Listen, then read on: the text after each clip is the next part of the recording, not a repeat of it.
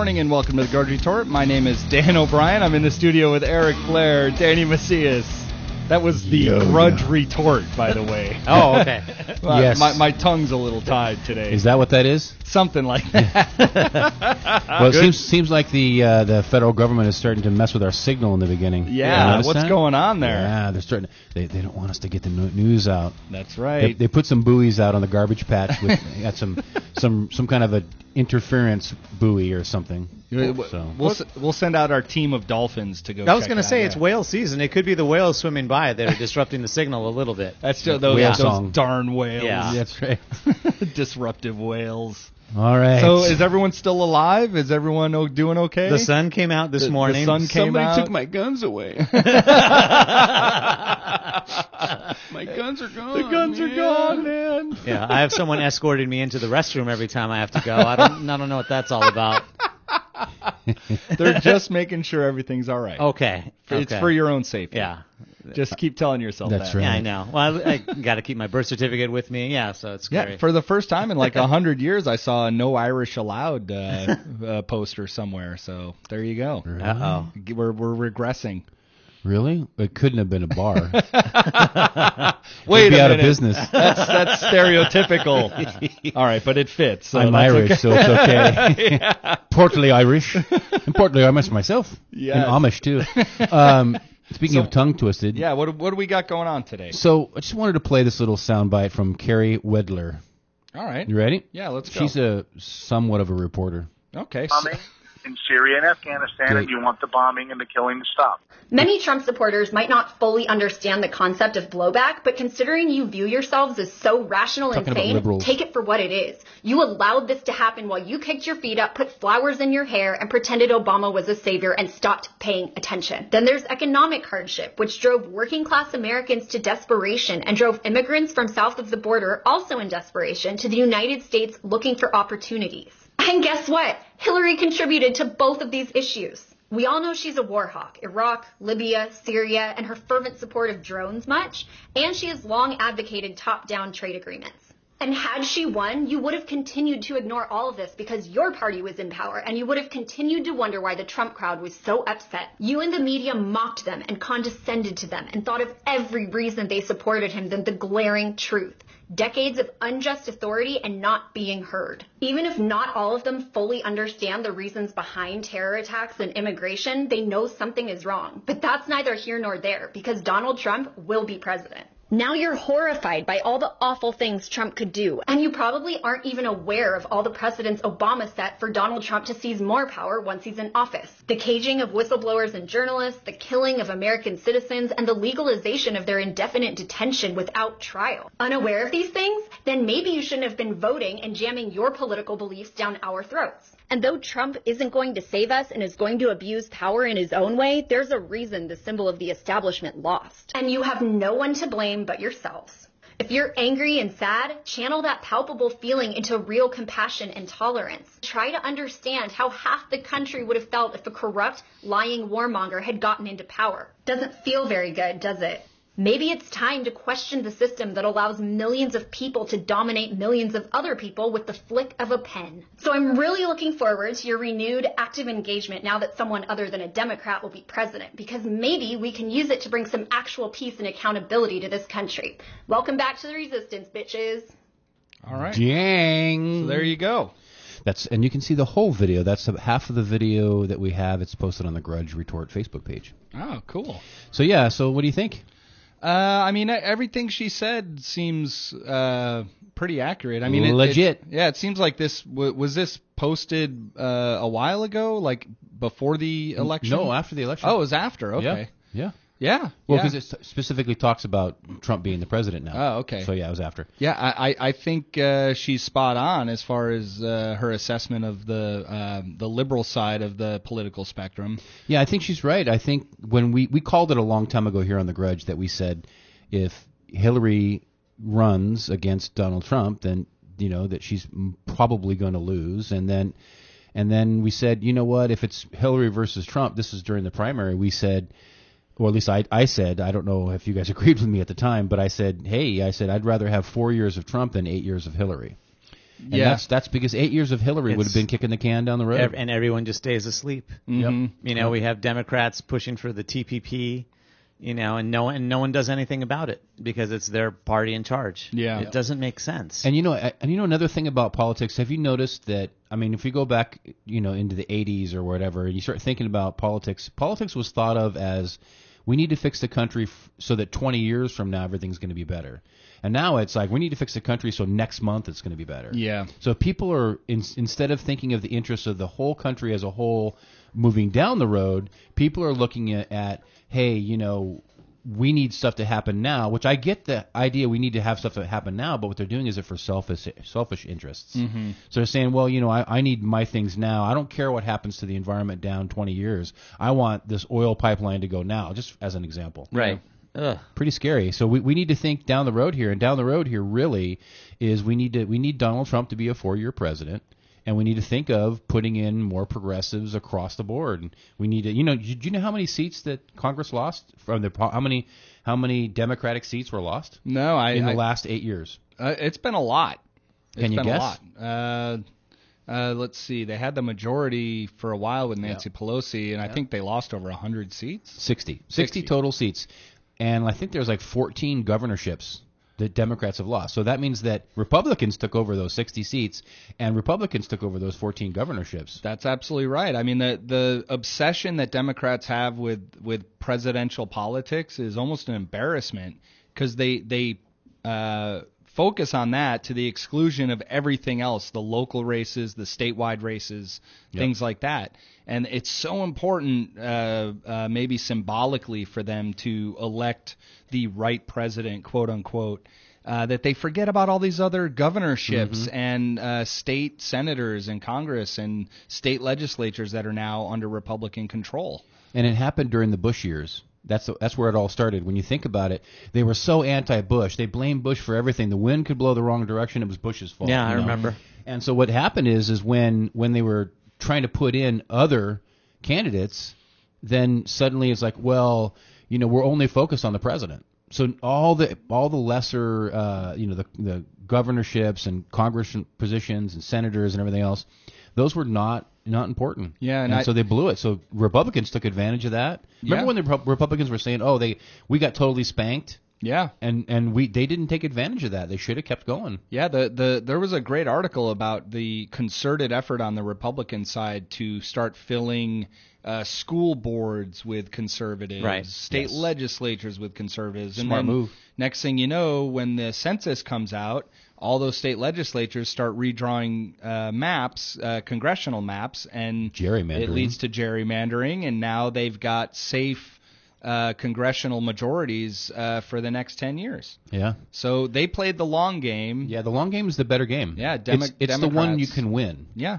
The short game, it's a coin toss. Yeah, the president winning the presidency is symbolic in a lot of ways. I mean, the president is a very powerful person, but they can't do anything without a cooperative Congress, right? Or they can't get anything done if the states are battling them every step of the way, and that's what's happened. Well, think about it. Think about what's more important. What is more important, Congress or the presidency? Who has more power? I think Congress does. Congress does. Yeah, McConnell would probably agree. Yeah. Well, think about it. What is the president? If Congress gets together and decides to pass a law that changes something dramatically in the country, what can the president do to stop that? He can veto it. And how do the Congress counter that? They vote again. They have to go 2/3. And so if you have a 2/3 majority of people who agree, then the president is irrelevant. Yeah, and it's getting to that point. Right. You know, it's getting to that point in the congressional map. Right. With a lot more Republicans picking up seats and picking up Senate ships, I guess you could say. They have focused like a laser beam on this kind of stuff. Republicans have for years, and it's paying off. Right. You know, and I think Democrats, it seems like they've learned nothing about focusing exclusively on the presidency. to the exclusion of everything else. Hopefully, Obama will change that because he is looking at redistricting and local races. Mm-hmm. That's what he has pledged he's going to be focusing on after he leaves office, is more the statewide races, the local races, school boards, right. Getting Democrats and progressives into those positions and fighting back from the grassroots level. I heard one reporter saying that that's what you can do, take the anger that you're feeling right now and protesting and then go run for school board. Yeah. Basically, if that's what you can do at this point. And that's what Bernie Sanders did. Yeah, he said that early on, after he left the race as well. That was his efforts, local efforts. I think it's a good approach. I don't know. I mean, they should have been doing this a long time ago. But, they thought the presidency was more important than anything else. But which is just a figurehead. It's not even serious. Yeah. I mean, come on. Yeah, it's just a figurehead. The president has limited powers. He can only do what Congress approves. So how long would it take to flip Congress then? Does it take 10 years? Does it take that long? Well, they're looking at preparing for the 2020 census. So what the Republicans did in the 2010 census is around 2006, 2007, they started to win over the state legislatures and the local school board kind of offices right. and regional county offices, things like that. So when the census came around, they were in a position to take advantage of it because they won all these local and statewide seats. Once they had control of the state legislature, then they redrew the districting maps however they wanted. Yep. So Obama's trying to do the same thing. He's starting now in preparation for 2020. Right, okay. Well, we do have the 2018. We can get started with some of the congressional positions that are opening up in 2018. 2020, and then just keep going. Every election matters. Yeah. If you think this is an important thing and you think you can somehow vote and it matters and you think it counts, you should go and try to do those elections, all of them. Yeah. Any election at any level. If you think your vote's going to count, go do it. And it's really a stunning reversal from where we were a month ago when the Democrats were expected to win the Senate and maybe even the House. And fast forward to today, it was going to be a landslide. Yeah. Fast forward today where it's the exact opposite.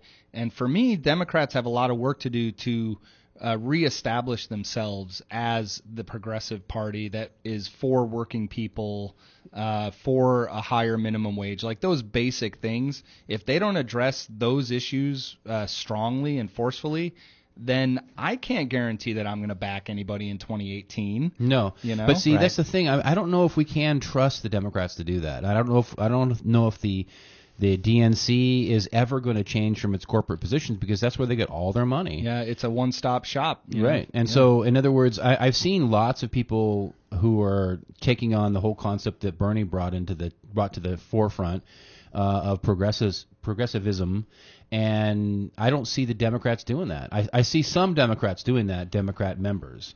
But as far as the party itself, I never actually can visualize. I've tried many times to figure out, is it possible to fix from within? Is it possible for them to take on these platforms? And no, because they're into their whole entire job, which is to represent corporations. And that's what they've proved for the last 40 years. The Democrats have not done a significant thing for the people. And you can just look in the history to figure that out. I mean, for example, everybody goes, well, Obamacare. Well, Obamacare benefits corporations more than people. Period. Yeah. And if you don't know, look it up. Google it. Do your own research. You don't have to believe me. Just look it up. But so, in other words, in the last 40 years, the only thing that either the Democrats or the Republicans have done the only thing they can claim is, oh, well, Obamacare. And that just doesn't work. Sorry. So if you think that you can fix the Democratic Party from within, that's up to you. Good luck to you. But maybe what we need is a third party that's a progressive party that's not libertarian or Republican or Democrat, and that people can latch onto between now and 2018 or 2020 or 2024, whatever it takes. But the Democrats, I just don't think they can do it. Their heart isn't in it. Their interest isn't in it. The way that they vote isn't in it. The people who are in it now aren't in it. I don't see it happening. Yeah. Well, plus, I think I read a piece saying that Obamacare was upsetting people that are barely making it because the people that aren't making it have to be paid for by them. Yeah. Right. So it's causing a lot of anger in people that it's supposed to be helping out. Yeah.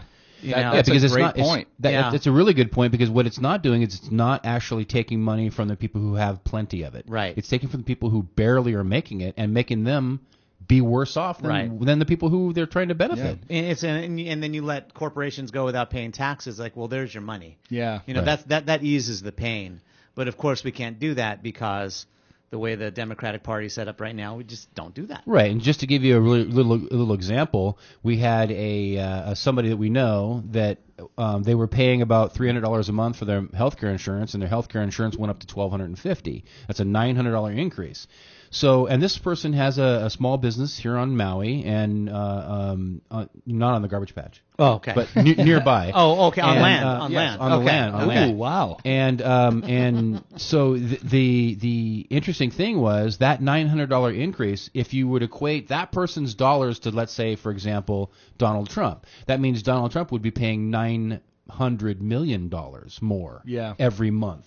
I'm just giving you a rough example. I don't know what the numbers were. You take the same exponent and you apply it to Trump, but that's just not happening. No. And so that's the problem I'm having with it is that if you're supposed to equate this kind of math or come up with some kind of a fuzzy math that's going to come up with, okay, let's help the majority of people as best we can, you can't charge, like if you've got 10 different classifications of people at different income levels, you don't take the bottom 4 and make them pay for the very bottom one. Yeah. What you do is you start from the top and work your way down. Yeah. The people at the top who, they clear $1 trillion a year in gross revenue, those people need to start paying more. That's where it starts. Or any.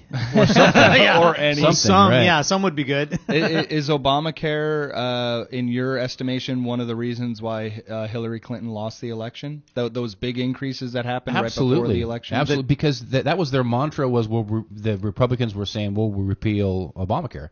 So a lot of people who disagree with every other thing decided to vote for Trump because of that reason. Yeah. And the timing of it was almost like Trump couldn't have asked for better timing. Those letters started to go out with those increases in the rates. That's right. Yeah, that's interesting that happened. What a coincidence. Well, anecdotally, I mean, we live in a very liberal state here as far as voting history goes. Yeah, we're within international waters of that state. Yeah. Yes, yeah. That's why we have that living wage and yeah, exactly. That's why we have all those great progressive practices that are happening here. Oh, wait a minute, we don't. Yeah. It's probably just to interject real quick. The reason why everybody accuses Hawaii of being a completely progressive state, and it's really not. What's really we have Democrats in name only. There's a lot of people that are Democrats in Hawaii that aren't real Democrats, and that even people who are actually in the state legislature, there's a lot of them that just don't get it.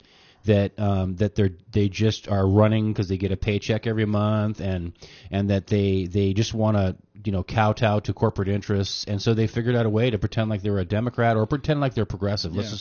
Or pretend liberal, whatever you want to say. Well, yeah, I mean, we're in a state where if you don't have a D next to your name, you might as well you're not going to get elected. Yeah. In fact, right now we are the only state with a completely Democratic Senate. Mm-hmm. But so the problem, a lot of good that does us. Right, it hasn't done anything. Right. So you would think that if we had this so-called liberal bastion of America here in the state of Hawaii, that we would have a $15 minimum wage, but we don't have that. Yeah. And there's not a lot of these wonderful labor interests. Yeah, or overtime that kicks in after 8 hours working. Right, like in a lot of states already have that. If you work 8 hours, then after the 8th hour, overtime kicks in, but not here in Hawaii. Yep. And then we also have all these other social problems that aren't fixed here that are fixed in other states. Homelessness. Homelessness. There's a lot of issues here that could be solved if we did have a liberal Congress, but we don't. And I guess what I was getting to is that a week before the election, a couple weeks before when those increases started happening with Obamacare, I just anecdotally, I cannot tell you how many of my very Democratic, very liberal friends on Facebook were so upset about it that it really affected their outlook on the election. Certainly. I think it really affected the vote, and maybe they didn't vote for Trump, but maybe they just didn't vote at all. And a lot of people didn't. Yeah. No. Yeah. Yeah. Or they left the presidential race blank and voted for all the down ballot people. Yeah. And a huge amount of people. I don't blame them at all. I don't blame them at all for that, because that is the problem we're having is we look at this election and we say, hey, do I want to vote for this stuff? More of the same, because it doesn't matter who I vote for. The policies are kicking the can down the road of progress is still going to happen. Yeah, well, maybe we can explore some of that when we come back. Yeah, I got 3 states I'd like to talk about. Let's talk about it. Let's do it. We'll be right back with more Grudge right after this. Stay tuned.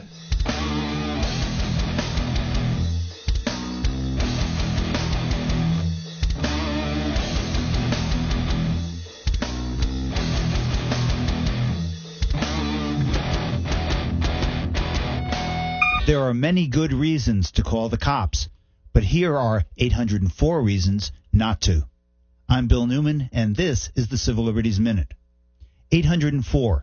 That's the number of people police officers have killed in America since the beginning of this year. About 3 a day. 2 sociologists, Matthew Desmond from Harvard and Andrew Papachristos from Yale, have recently concluded a study about the effect of police shootings. Their study, of Milwaukee, confirms what the people of Ferguson and Baltimore have been saying, that after reports of police brutality come to light, guess what? People in the communities who have been victimized stop calling 911 for help, or at least they don't call nearly as often. In sum, the effect of the police brutality on the community is the further victimization of the community of color.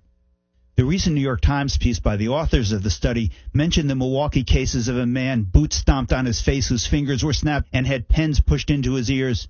And before that, the black man shot in the back, and before that, the man handcuffed and shackled who died in the back of the police wagon, and before that, the mentally ill black man who was suffocated while being handcuffed, and before that, the black man shot in the back during a police raid, and before that, the black man falsely accused of rape. There are, of course, many good cops, but it's long past time that law enforcement stop covering up and condoning police brutality.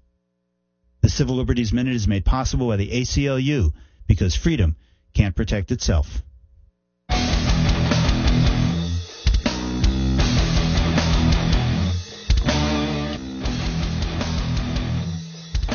Welcome back to the Grudge Retort. We're going to focus on a few different states that were key to the Trump victory, or maybe more the Clinton loss, I think is the way to put it.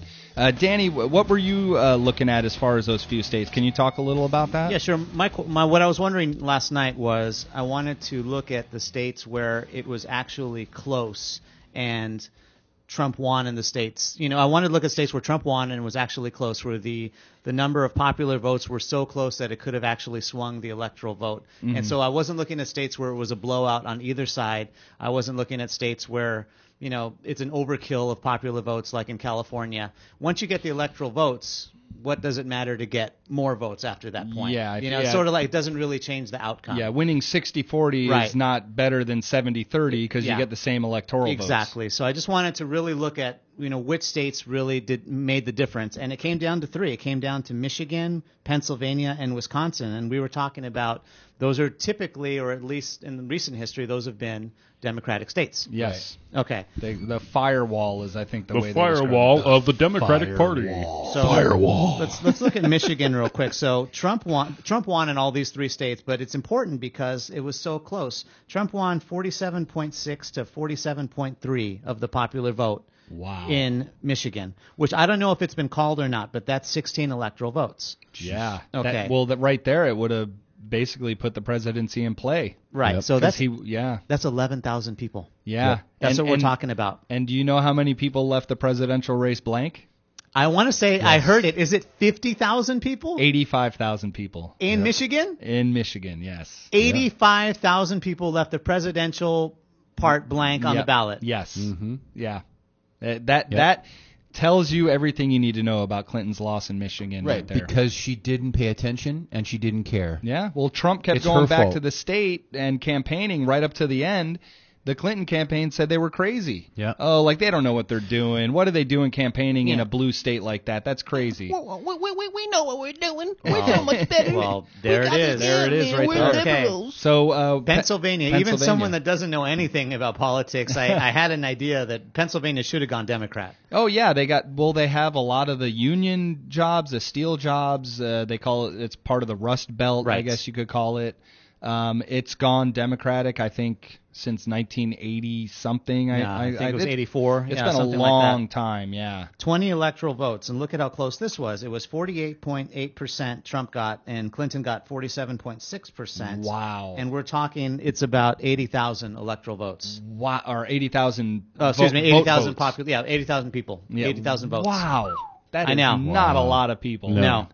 And then let's take a look at Wisconsin. Wisconsin also another usually Democrat state. Yeah. Trump won 47.9 to Clinton's 46.9, and we're talking it's about, this one's maybe a little over 100,000 votes. Amazing. And that is 10 electoral votes right there. That's amazing. And altogether, those three states are 42 electoral votes, which I think would have given Clinton the presidency. Well, the nightmare scenario for the Clinton campaign was exactly what you're talking about. Those three states going to Trump, and then all of the other wild card states like Florida, Nevada, all those other states that they were kind of thinking were safely in Clinton's corner. Right.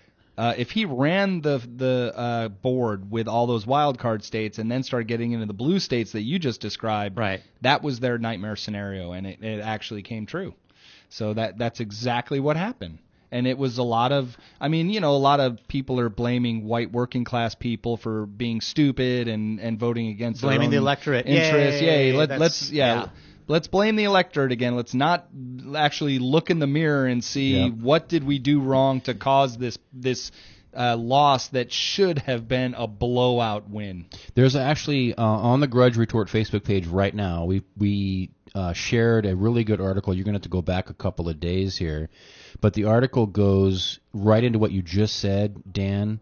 Let me give you the title of the article. It is entitled, "The Other Side is Not Dumb." And it goes into detail about how what's basically happening in politics today is we're pointing the finger at the other side saying they're dumb, they're stupid, I'm smart. Yeah. And so instead of actually looking at the issues, the merits of each issue, this is you could equate this to either side on this issue with how they demonize the opponent rather than talk about who's going to do what. Like now you're seeing a lot of this fluffy articles come out talking about how, Trump might not actually repeal Obamacare. So they're trying to play it up in this weird false way, and just to say, well, he might stop the oil pipeline, which he won't. But the point is there's all these articles coming out and so, well, why didn't you talk about the issues before? Yeah. Now we're talking about the issues? Yeah. Before it was, Trump's an evil monster who looks like Hitler. Yeah, exactly. They chose the wrong tact. Yeah, totally. Yeah. We talked about this at length on The Grudge back in May, June, July when we were saying, if your campaign is all about don't vote for this guy, that's right. Instead of vote for me, no, that's not what she was saying. She wasn't saying vote for me. She was saying don't vote for him. Right. That's right. That's not a winning strategy. Yeah, it just isn't. The most famous tweet that I read during that relates to that subject matter was somebody who said, "Hey, look, give me a reason to vote for Hillary other than she's not Trump." Yeah. And there was no reason. There wasn't any. Yeah, and that was the major strategic problem with her campaign, is that she banked on the fact that nobody would vote in their right mind would vote for Trump, and she was the only other alternative, really. By her own design. Yeah. Right. She's the default president. Well, Donna Brazile and Debbie Wasserman Schultz and other people had a hand in it, too. Yeah, because we know where they had their hand. But, or at least as Trump knows. Oh, no. But I'm your puppet. Yeah. So it's amazing to me. Usually in past campaigns, when the losing side loses, there's a big kind of reflective period of, we really messed up on this, we didn't do that, we should have done this instead of that. There's none of that right now. It's all blaming the voter. Blaming, I've seen people blame white working class people, African Americans, Hispanics, Latinos, dude, women, it's us, non-voters, yes voters, no voters, men, racist, misogynists. They're blaming everybody they can. There was a former Clinton strategist on Chris Hayes' show last night, All In with Chris Hayes, and she said, there were other factors, like the Comey letter kind of did us damage and all that. But the biggest factor that that can't go away and can't be ignored is misogyny and sexism, and that's why she lost. And she boiled it down essentially to misogyny and sexism for the reason people couldn't vote for Clinton. She refused to see any flaws in Clinton's candidacy. The biggest flaw in that is that the 50% of all women voted for Trump. Yeah. So if that was true, there would be a larger proportion of women that voted. She did address that, and she said that they're so they're so Cognitive abused. Yeah, they're so abused and so brainwashed Munchausen's syndrome by the men that they just went along with whatever the man did. So what she's saying is it's not misogyny, it's Munchausen's syndrome. Yes. She's brilliant. But you're in the booth alone. Yeah. Yeah, Okay, exactly. But the other thing I want to say, except Melania wasn't. Okay. She had Trump looking over her shoulder. Trump was looking, yeah. How dare you vote for her? I will say, though, that I remember in the height of the 80s when, family values, remember that? No. Remember that?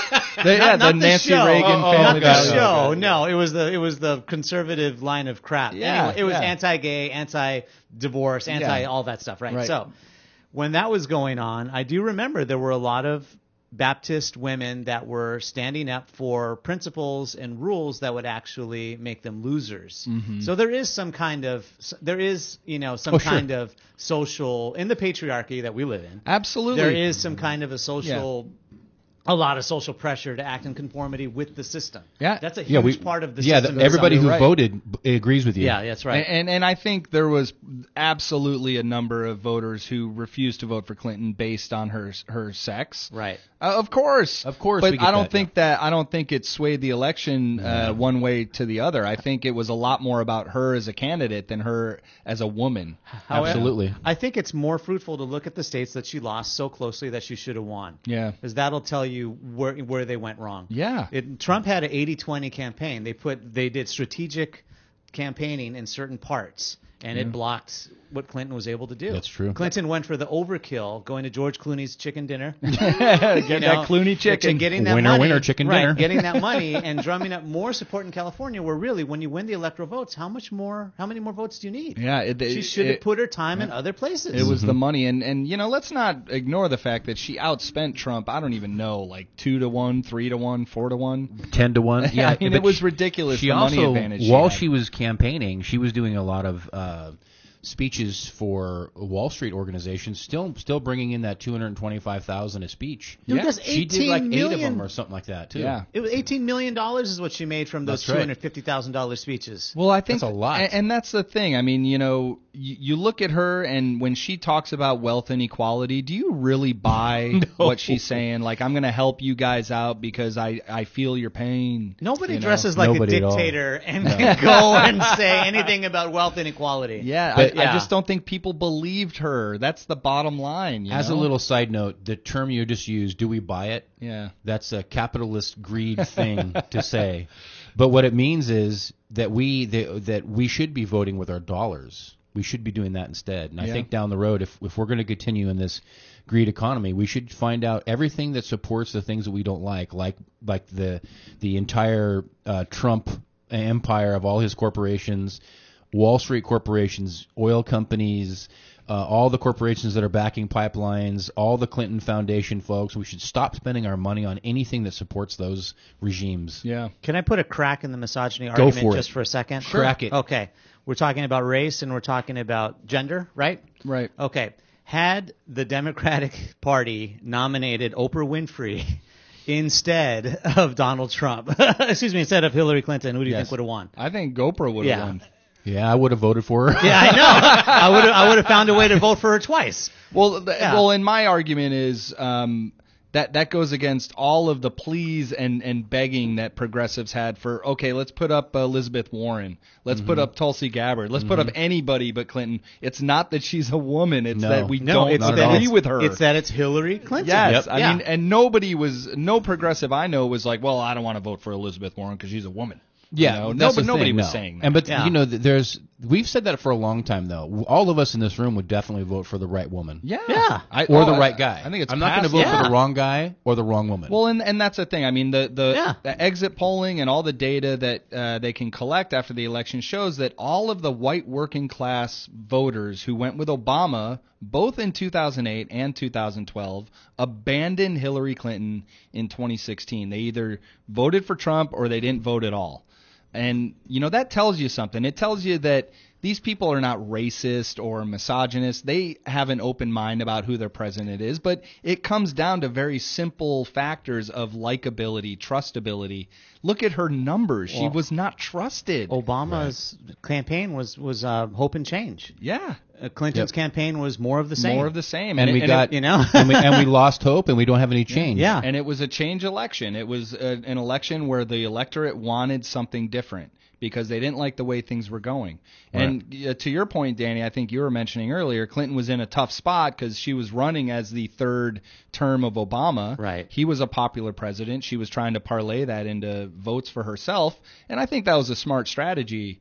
But there's ways of framing that argument to say, you know what, I am going to make changes in my own vision while continuing the progress we made under Obama. But she didn't do that. I just think she was the wrong candidate at the wrong time. Well, her message was, I'll kick the can down further. Yeah. Down the road. Enough with the can kicking. Yeah. I mean, this is the thing, but this isn't a game, man. But at the beginning of the hour, we played the little soundbite of Casey. Was it Casey? Yeah, I think it's Casey. About her talking about from her perspective as a independent, basically saying, hey, you guys blew it, and what she was basically saying is, look, the reason why Hillary lost comes down to her policies, the way that she's just going to continue kicking the can down the road, that she continuing Obama is basically kicking the can down the road. Things are not, as he said every year when he did the State of the Union report, it was always, oh, yeah, we're going to do better next year. We're going to do better next year. We're going to do better next year. Well, it's not getting better. No. It's getting worse and worse and worse every year. We need to stop kicking the can down the road. Well, and you know what? I think the electorate is a lot smarter than they're giving them credit for, than the elites are giving them credit for, because they know that things aren't better, even though they're being told they are better. From the Obama administration on down the Democratic line, the narrative has been for the past few years, oh, we're out of the woods, wages are up and unemployment is down and everyone's doing great. And people are looking around going, I don't feel like I'm doing great. So, because it isn't. Yeah. Yeah, it isn't. And they're smart about that. Yeah. They knew that something wasn't right. Well, go ahead. When we heard about it, when the report came out pretty recently where Obama was saying that same thing, we were laughing. Mm-hmm. We were like, no, it's not true. And this is the problem with our quote unquote, and I'm using the giant bold quotes, democracy, is because we have pretty much every person that's in Congress, in the House, in the Senate, and almost every single state and the federal government and every governor and every elected official that is any significant representative of wherever their region is, pretty much almost all of them can weather the next 8 to 10 years financially without any problems, regardless of how the income goes. Mm-hmm. I mean, the economy goes, because they probably own their own house and they can just sit on it and continue to pay because they've got a guaranteed, income. They got, so in other words, these people don't have the dire financial and economic emergencies that the rest of the country is going through. Right. So they can weather it. So in other words, kicking the can down the road for them, that's acceptable because that's not a big deal. Right. Gee, we'll just fix those. It's like the guy with his finger in the dam holding back the water. Yeah. Where the crack is coming through. He's holding that. That's us. Everybody else in the country, we've got our finger in the dam. If we take the finger out, the water is going to start coming and the dam is going to come down. Yeah. So they're not that. They're at the top of the dam looking down going, look at those people down there. I And wonder if those are voters. And literally laughing. Yeah. Yeah. You see them all the time laughing on the golf course and the Lear jets, having parties. Yep. There you go.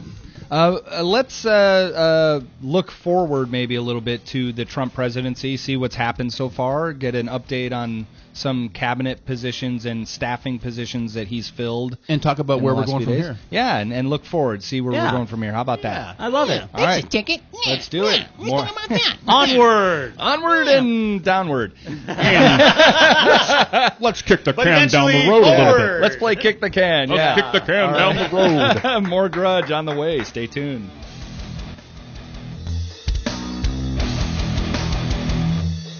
This is 60 Second Civics from the Center for Civic Education. I'm Mark Gage. The Electoral College is a complicated method for choosing a president. It was the result of a compromise made at the Philadelphia Convention, and the framers of the Constitution thought it was the best solution for selecting the president. Here's how it works. When people vote for the president, they're actually voting for the electors who are pledged to vote for the candidate who wins most of the people's votes. These electors form what is known as the Electoral College. Each state has a number of electors equal to the number of U.S. senators, 2 for each state, plus the number of U.S. representatives, which varies according to the state's population. For example, Florida has 2 senators and 27 representatives. Florida, therefore, has 29 electoral votes. The Electoral College includes 538 electors, 535 for the total number of members in Congress, and 3 electors who represent Washington, D.C. States with large populations have more electoral votes than states with small populations.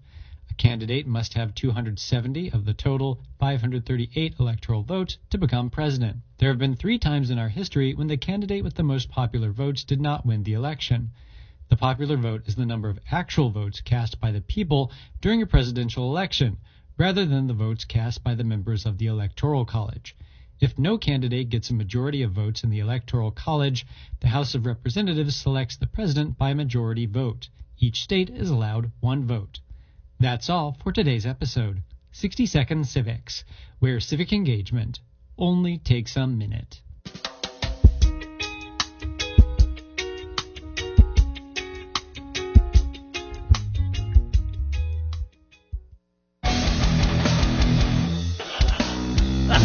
We're back.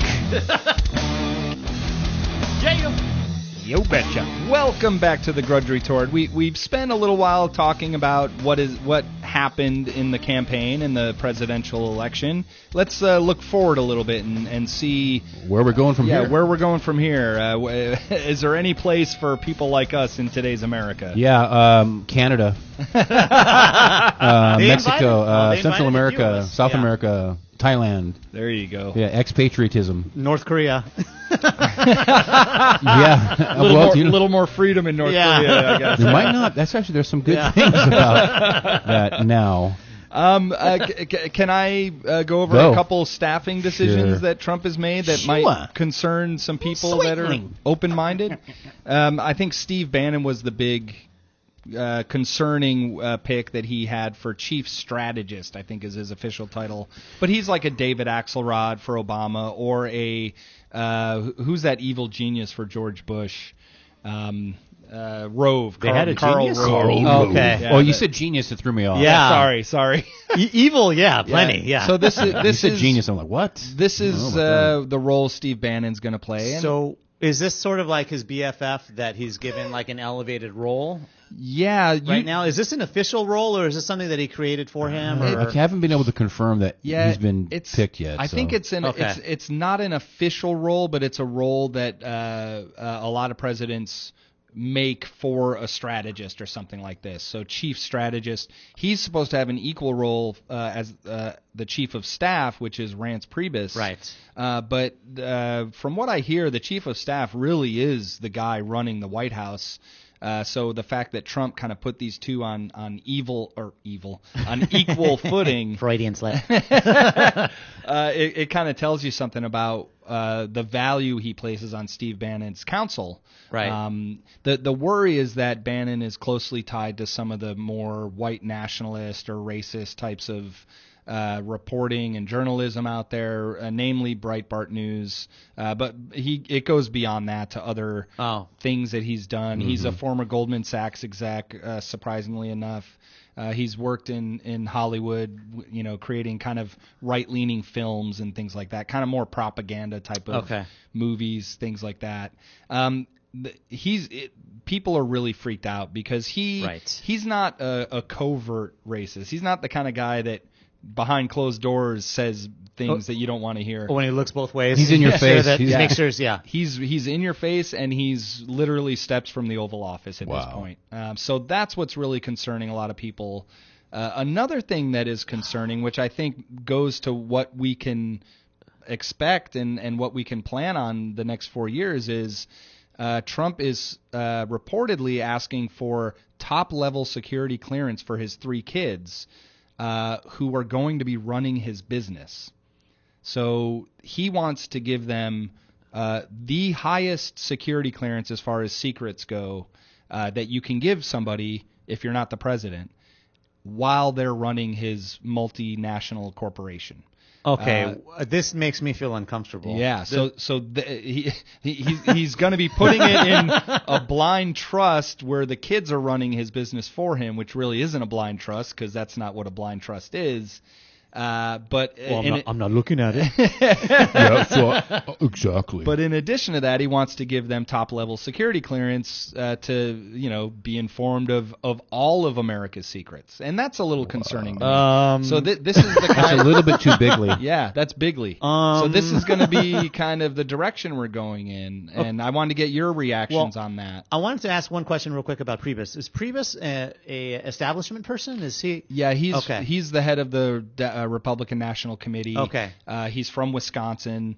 Him and Paul Ryan are very close. Okay. So there's a little bit of a kind of a team of rivals thing going on. Right. Where Bannon is much more extreme in his views. Did you say team of deplorables? I'm sorry, what did you say? Rivals. No, team of rivals. Hillary Clinton said that. Yeah. And then lost. Yes. Yes.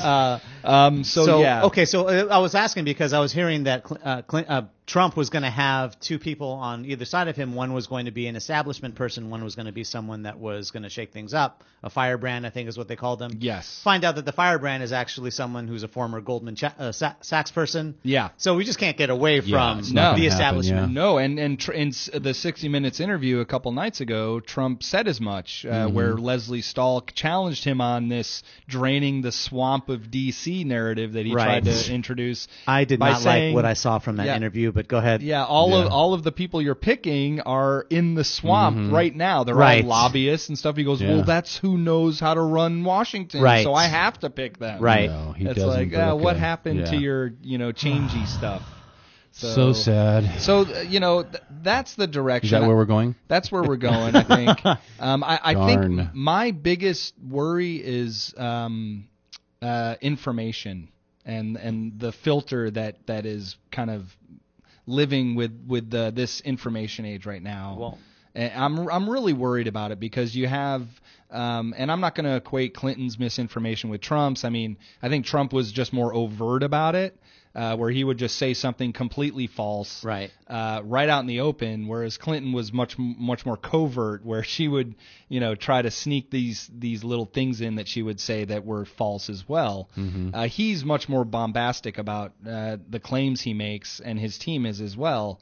But what it's caused is a lot of misinformation out there, and that scares the hell out of me. It really does. What's that first article that pops up when you look? Remember, you were talking about a Google search. The big thing is when you look for when you Google popular vote results for 2016, a fake website comes up with fake results that are completely lying and saying that Trump won the popular vote. Right. Now, I'm not arguing whatever, but I'm saying factually that's incorrect. Right. And that's the number one ranking result when you try to find out who won the popular vote in America this past election. That worries me. That's problematic. And it worries me that Trump seems to be kind of walling himself off from the press. And Eric, you had mentioned a president can only do that so much. I mean, he can't completely close himself off. No, he can't. But I think he's putting mechanisms into place to introduce these false stories and false narratives without being challenged by the traditional press. And I think what worries me the most is that the press is declining at the very point in time where we need a really strong independent press. They're gone. They're gone. Who would you go to? That's my problem. What, RT News? We did talk about. Yeah, I'd go to RT News before some, but But there is, Democracy Now! Is doing a pretty good Yes. job. But Google just came out with a Google Doc, and I've been looking for it for an hour now because I saw it early this morning, but I just forgot to say the link. But Google came out with a doc saying, here's the media sources that we have found some questionable, potentially misleading articles on. So you should do your research further if you're ever going to share on social media from these sources. Right. And like Occupy Democracy and Occupy movement was on there, and some other things too. I don't even know if Fox News was there, but maybe it should. But yeah, there's a lot of those kind of things. But also in the news is that apparently Facebook and Google are both coming out saying they've been harangued for a long time about how people are sharing fake news on all the different social media platforms and whatnot, and how they're actually going to try to figure out a way to stop some of that. And the first thing that came to my mind was, gee, that would be great if we could trust the media again, but by the same token, who is going to decide what's legit or not? Yeah. And who's going to decide what's free speech and what is news and what is real or fake? It would be like it'd be like MSNBC or Time Warner saying that we're going to decide now what's the good news. It's like 1984. Lying to us all the time. Yeah. Right. Nonstop lies, because we're supposed to have President Clinton, right? That's really worrisome. Yeah, exactly. We were supposed to have a President Clinton, according to all the major news outlets. Right.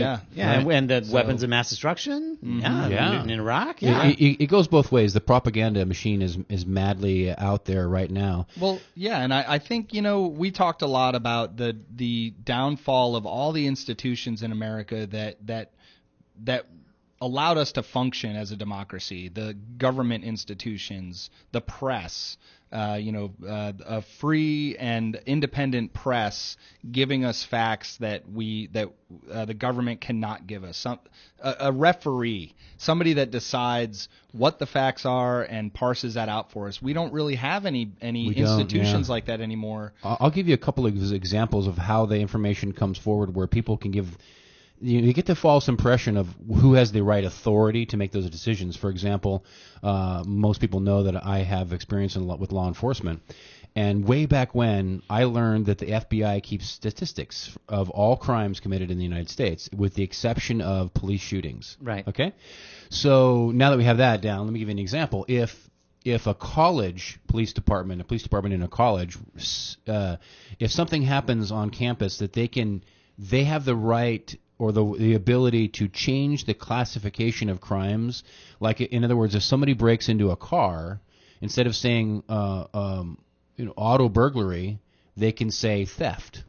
So they can downplay the classification, so that when the statistics go out to the public, when they're doing research as to what's going on in the country, they might not get a lot of auto theft. You see what I'm saying? Because they're redefining it so that they don't upset the parents or sending their kids to these colleges, just to give you an example. Right. But that kind of thing goes on in everywhere you can imagine. It's how that information gets out. Like, the other example is the Labor Department. The labor numbers, when they talk about unemployment, they give those numbers out. Wall Street investors and the regular people in the United States use those numbers to try to justify certain things. So, for example, the Labor Department numbers on unemployment are completely bogus. They're not even accurate. They're as far from accurate as you can possibly get, because they choose who goes on there. What they say, well, we've got so-and-so unemployment rate, but they don't even count people who stopped looking after 1 year. How do they have those numbers? Yeah. You see what I'm saying? So we can go down the road and they say, well, this person worked 4 months out of the year, so that means they're employed for the entire year. Yeah. Or a person who works part-time, works 5 hours a day, 3 days a week, they consider that full-time in some instances. So this is the data that we're supposedly relying on as accurate, and it's not. Yeah. See, those are from government agencies, the FBI and the Labor Department. Right. So that's just two. Imagine the other news sources. Yeah. And that's the issue. What? Yeah, it's bogus. Oh, dude. Well, I think all of that caught up to these institutions this time around, and they're paying the price for it with a diminished sense of trust in the American people. I mean, my worry is that you create a vacuum of trust, especially with the press or journalism. What fills that? nothing but evil fills that. Right, that's true. That's yeah. like, you know, bad what? news. Yeah, That's unless journalism comes up with an economic model that works for them in this age of just sharing articles and stuff for free, where everyone basically expects to get their news without paying for it, they got to come up with some kind of business model that They works. did. It's called clickbait. Yeah, that's exactly right. And it didn't work. Yeah. And it doesn't work. And unfortunately, but it does get the news out there. Yeah. And sadly, we all buy into that. Yeah. And see, that's the problem. The problem is, what's the biggest problem with America, and it's in every facet of every other problem we can imagine, is that whole thing you just said about, well, if it's not economically viable, they're not going to do it. Mm-hmm. So we need to get that matrix out as quick as we can. Yeah. The most concerning thing to me is how can you debate an issue when you can't settle on an agreed upon set of facts to debate from, like a baseline of facts, right? And then you debate the issues from there. We can't even agree that global warming is real or not. So how are we going to debate about how to... So not real. Well, here's the thing. But here's the thing.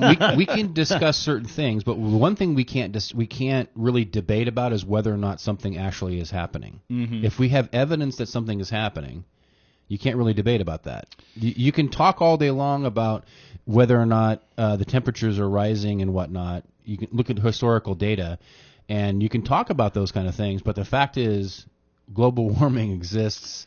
Climate change exists. It's a fact. It's not something to really be debatable. It's whether or not what the solutions are. That's what we should be focusing on. Absolutely, but with the absence of a trusted information source, the argument now is whether it's real or not how to solve it. That's where most people are discussing climate change and global warming is it a hoax or isn't it? Well, we're also and it's like, well, of course it isn't, but we got to fix it. Yeah, this is like this plays into like the bigger issue of we're sort of misinformed by design, though. Mm-hmm. I mean, our jobs as Americans, from the establishment or from the corporations for whoever's in control, right? You know, the whatever.